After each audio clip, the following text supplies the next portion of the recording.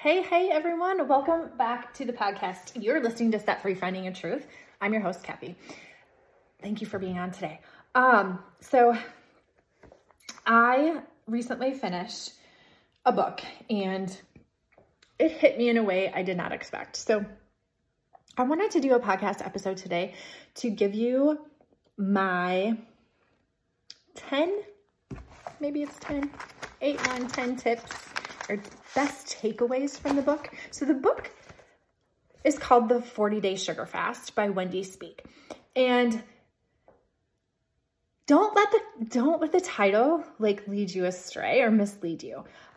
Because I know I had conversations with people that were like, well, I'm not addicted to sugar. I don't need to do a sugar fast. And I'm like, okay, cool.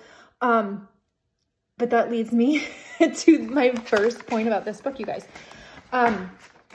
So sugar has been a huge thing in my life. I think that's probably one of the main reasons why I started on my health and wellness journey, because I had some blood sugar issues. I'm not diabetic, but man, did I have some blood sugar issues when I was younger, like 7-ish years ago prior to this journey, and prior to that, like in my teen and college years. And I did not like to feel like crap. And I don't know about you, but feeling like crap is like the worst. It's the worst. And after my dad died last January, I again became addicted to sugar, more so soda and energy drinks, which, hello, not good for you. And I did not like how it made me feel. So this book sparked my interest by the sugar fast, but it really sparked my interest with the caveat, with the plus one of having a spiritual transformation, because that's one thing that has definitely changed since my dad died too and shifted, is my faith journey has so much increased. And I feel, and it's on my heart and God put it there to share that with the world. So that's why this podcast episode is coming to you. So if you have a chance, pick up the 40-Day Sugar Fast. You can do it anytime. Please don't think it's a January 1 or a Lenten thing. Like, it's totally something you can do at any point in time. So good. I will definitely do it again. And you'll hear why in a little bit. So get a pen and paper, because I want you to write down these tips. And yes, it's 10 takeaways from this and 4 scripture verses. So my first takeaway was, it was never about the sugar. So it didn't take me long to figure out that this book wasn't about the sugar. And I think it was a shift in my mindset and perspective, because when I started my health and wellness journey, I was very much so focused on the physical aspect of things. I'm addicted to sugar. I just need to deprive and restrict myself from sugar and I'll be fine, blah, blah, blah, blah, blah, blah. And maybe you're at that point in your journey. And if you are, no freaking judgment, because we all have to start somewhere. But there's more to it than that. There is so much more to it, which leads me to my second takeaway. Fad diets are not going to set you free, you guys. But God can, if you turn to the right things. So this book really challenged me to look at, what am I spending my time on? What am I thinking about? What am I doing? And is that serving me? Is that a God thing or is that a world thing? Yeah, that's it's deep. It's deep. So reflect on that one. Takeaway number 3, transformation is not automatic, right? Like, you're just not going to eat a salad one day and wake up and feel fantastic and the scale's going to drop and it's going to be like, boom, I did it. No. Okay. Transformation is not automatic. It literally, you guys, in all honesty, took me until day 31 to realize on this journey that I'm like, oh, because when my mentality, when I started this journey, and one of the girls in my mastermind can attest to this, because this is a conversation I had with her, and I'm like, I'm not giving up Hop. I am not giving up my Mr. Pibb and Twix bar if I want to have that. Excuse me. I'm just not. Like, nobody's going to tell me what to do. That's where the rebellious, stubborn me comes in sometimes and doesn't offer different perspectives. So I got practice what I preach, and I had to open up my heart to new perspective. And it took me until day 31. So there you have it, folks. But seriously, after day 31, I'm like, oh yeah, maybe I really do need to look at this, right? So we have to respect God's timing and not our timing when it comes to this. This isn't something that's going to be an overnight success. It's not going to happen right away, but you have to be consistent with it. Consistency is the word. If there's one word you need to be with your life, it's consistent. Whatever you're consistent in, because you're consistent in things right now. Next question is, do they serve you or not, right? So takeaway number 4. Fasting is going to increase your spiritual transformation and awareness. Okay. So I think a lot of times when we do a fast, we are so focused on, well, the scale's going down. Well, I don't feel so hungry, right? We think about the physical things or the things that other people can read from us rather than looking at the inside things. How does fasting change your mindset? How does it change you spiritually? Do you have less brain fog? Are you able to, have more energy? Are you like, oh my gosh, I'm really spending this much time scrolling social media for nothing? Oh my gosh, eye opener. Nope, not going to do that anymore, right? Like it really taps into your senses and your self-discovery if you allow it to. Again, what you focus on is what's going to grow, right? Because a lot of times fasting is synonymous with restricting and depriving, right? We focus on what we can't have, right? Like I did in the beginning of this.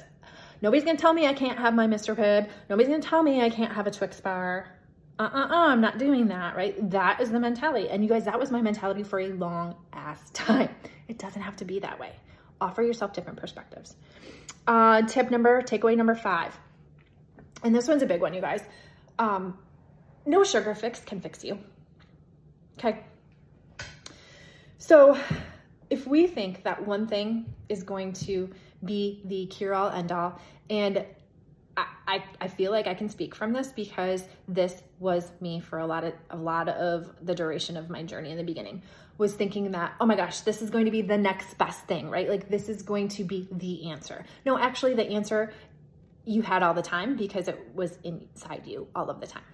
Sometimes we need some resources, yes, don't get me wrong, but joining this group or having this product or this supplement is not the answer, okay? So please remember that. No sugar fix can fix you, just like alcohol can't fix you, excessive shopping can't fix you, excessive scrolling can't fix you. The only things that those things do is provide you temporary relief, sometimes super temporary. It's just a mask. And I'm very much an advocate for taking off the mask, being you, who you truly are. Get to the raw and real of what makes you tick, what holds you back, work through that ish. All right, next takeaway. And kind of spins off the last one, okay? So you may love those things, right? So for me, like, oh, I really love my Mr. Pibb. But the question is, do they love you back? Do those things love you back? Does alcohol love you back? How do you feel the next day? Honestly. What about shopping? What about scrolling? Right? Do they love you back? And really, what is the void you're really trying to fill? I know it's deep, right? But we have to get honest with ourselves in order to change. Like I tell the ladies that I coach all the time, like you can cut off the branches of the tree all of the time. But if you don't attack the root and uproot that mother trucker, you're not going to see change that's lasting and sustainable for your life. You will not change your life if you just keep cutting off the branches and if you keep band-aiding things, if you keep masking them and avoiding them. It's just not going to happen. Okay? Next takeaway. Lukewarm is never okay. You're here to be great. And I heard that in a sermon in church a few weeks back, and it still sticks with me. Like, God did not create us to walk around settling in the suck, being mediocre. Like, he wants you to be great. So lukewarm is not okay. Comfortable is not okay. I really challenge people to get uncomfortable every single day doing something.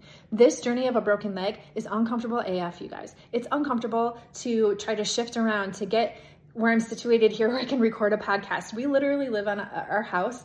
We have a main level, but we have a basement and a main level, and then we have an upstairs, and then we have another upstairs. Like, we literally have steps every stinking place you turn in this house, and it makes it hard to do anything. Being on crutches makes it hard to do anything. And my first initial thought all the time is like, F this, it's too hard. And I'm like, no, I can do it. Take a deep breath, right? Like, lukewarm is never okay. I'm not going to be the average person who has a broken leg and decides like, woe is me, like, I couldn't do it because I broke my leg. No, I will defy the odds. I will rise above. And you have the ability to rise above too. God put that in you. If you just tap into your heart, tap into your soul, forget what that looks like or to anybody else, and pay attention to what it feels like for you, right?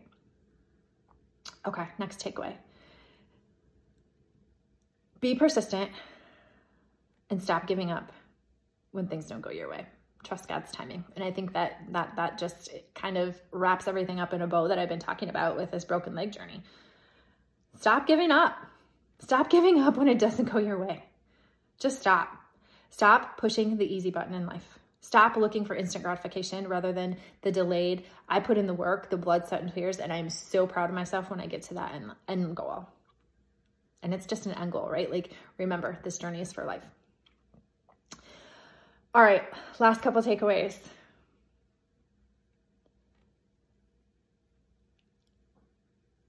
I already talked about cutting off at the root. Sorry, my notes. Wrote those when I was on the couch laid up here. A physical detox, you guys, will never change you. That's why you see people starting and stopping, jumping ship on every single plan all the time. Because we focus too much on the physical. I highly, highly encourage you to start thinking about how things feel to you. Start journaling, start tracking how things feel to you in order to get to the root instead of cutting off the branches. Stop looking for results yesterday or tomorrow or instantly.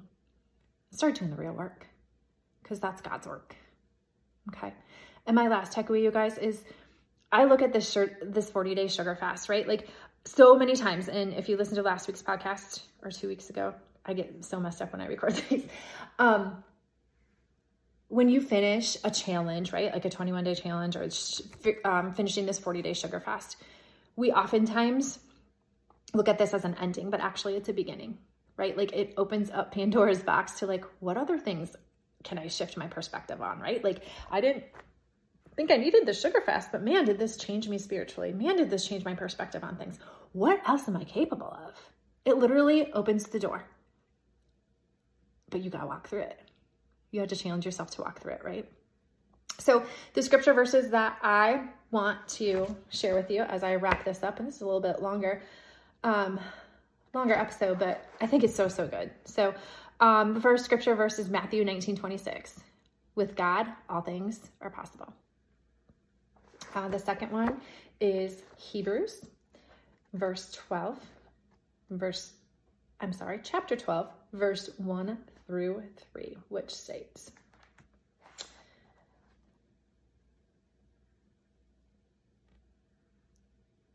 let us run with perseverance the race marked out for us, fixing our eyes on Jesus, the pioneer and perfecter of faith. For the joy set before him, he endured on the cross, scorning its shame, and sat down at the right hand of the throne of God. Consider him who endured such opposition from sinners, so that you will not grow weary or lose heart. I love that. Okay. The third one is Matthew chapter 11, verse 28, which states, come to me, all who are weary and burdened, and I will give you rest. I just love that one. It just brings me so much peace. And the last one, I didn't even look this one up. Darn it. It is Matthew chapter 7. I love the book of Matthew, by the way. Matthew 7:7, ask and it shall be given to you. Seek and you will find. Knock and the door will be opened. Which just tells you that keep asking, keep working, keep doing it, keep working hard, keep persevering. God will open a door for you. Just don't ever give up. All right, you guys, thanks for tuning in today. Have a wonderful day.